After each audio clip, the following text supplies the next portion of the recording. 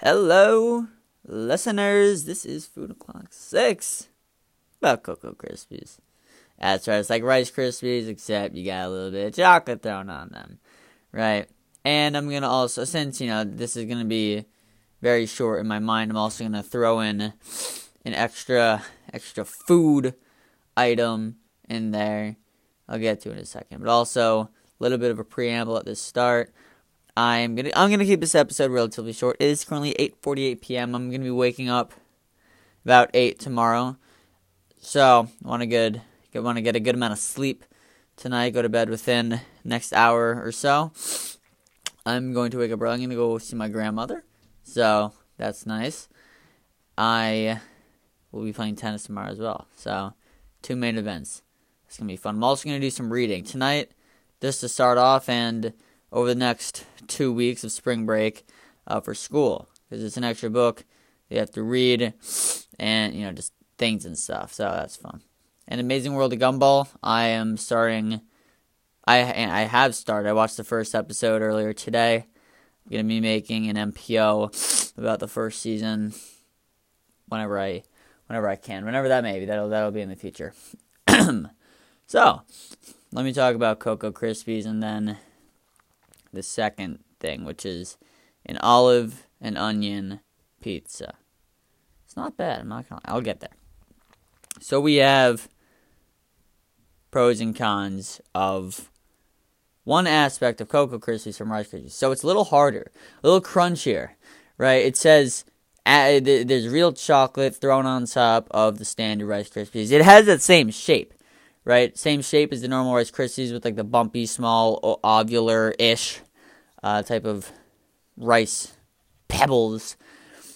But now it feels a little more solidified. It's a little harder to bite into, a little harder of a crunch with that added layer of chocolate, right? I say chocolate with a little bit of hesitancy because, yes, it says that on the box, but it probably is. But I always feel like, I don't know why, I always feel like it's somewhat artificial. It's not authentic chocolate, but I don't know. That's just me. I mean, in all reality, it probably is. But whatever it is, coated with chocolate, a little hard to bite into. Like, I was pouring some in my hand earlier just to get a little handful of it. And without the milk, it's a surprising difference how much harder you need to bite into it to actually get that crunch in it. And I don't think I heard any of the snap, crackle, pop bits of it, because the chocolate doesn't allow for that noise to happen like it does in the Rice Krispies when the milk pours in. But yeah, the actual absorption. Okay, so the Rice Krispies absorbs the milk pretty well. So depending on however much milk you pour into the bowl, there will be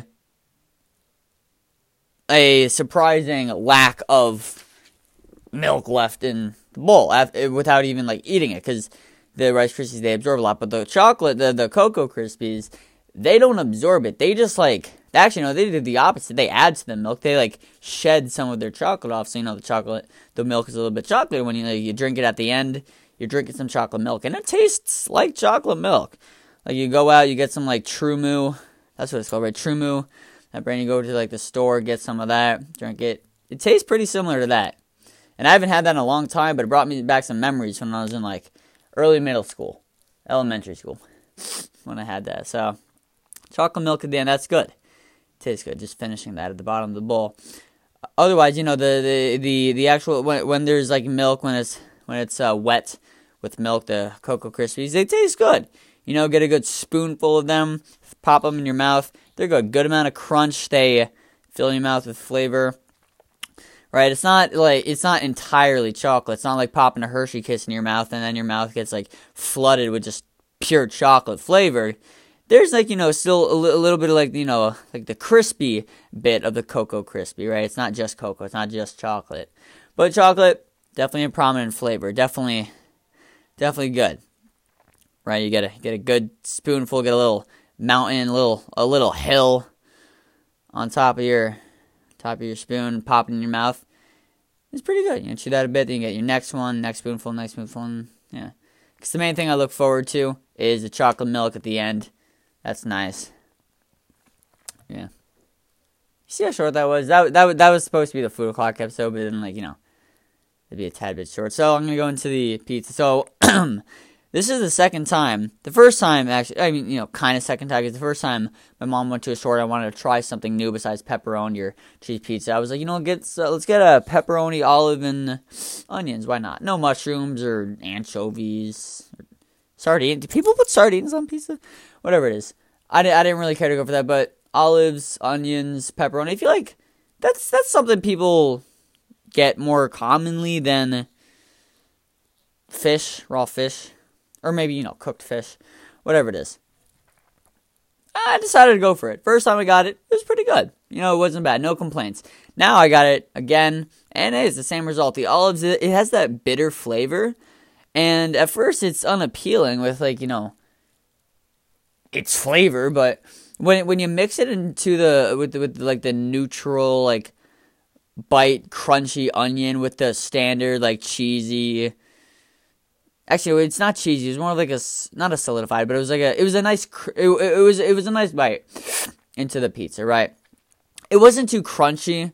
I don't like crunchy pizza, like an Oreo crunch, not like that. Like you want a little bit of crisp to the pizza, right? Not the crust, but the actual pizza slice with the cheese on top, right? That wasn't too crunchy. And it was meh, but it could have been better. But honestly, it was fine.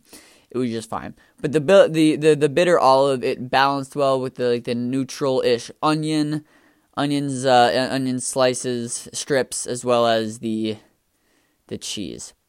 And it tastes pretty good. Every bite it balances out, and it just fills your mouth, and it's good. You bite into, you chew it, tastes good, goes down the hatch easily, and yeah, it's pretty filling. Even just one slice, it's pretty filling with all the stuff thrown on top. And also the crust was pretty good. It had a good level of crunch to it, as well as a good bit of softness. Right? You can really bite into it. It's like a doughy feel, but there's just a small bit of crunch in there. So that ratio made the crust really, really nice. Cheese could have been better, but as it was good. Like I said, could have been better. Like if I were to rate it, I would give it an 85. Right? It's that 15% that could have been added on, but generally it was an 85. Yeah, not bad.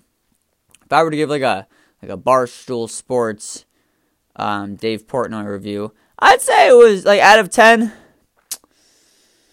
7.3. Yeah, 7.34, 7.3. Nah, give him some slack. 7.4. Yeah, it's not bad. It's not bad. All right. Yeah, I guess that was my short food o'clock episode. I'm gonna go off and read for a bit. I'm gonna go to sleep. Gonna play some tennis tomorrow. I played the last 7 days in a row. Yeah, Saturday, Sunday, Monday, Tuesday, Wednesday, Thursday, Friday. Cool. Played the last 7 days in a row. And Saturday, Sunday, Monday, Tuesday, Wednesday, Thursday, Friday. Okay, yeah. I said Saturday at the end. No, 7 days. That's nice. Tomorrow I'm going to play again for 8, Sunday 9, and then I'm going to try to get on court with my dad again for the following 5 days or so. It's going to be fun. So I'm going to have a long streak of tennis days in a row, consecutive playing days tennis. So that'll be fun. Yes, and I'm about to read Catch-22 by Joseph Heller. Yeah, so that's going to be a fun book about war. All I know is that it's about war. I'm usually interested in war books. It offers good topics. Not good topics. It's terrible topics. It's war, but fascinating, That's a better term to use. I'm going to thank you guys for tuning in, listening for this relatively short episode. No? I'm going to stop this episode right at 10 minutes since we're almost there. So that's going to be fun, just wait it out, and now. Okay, I will catch each and every one of you guys in the future.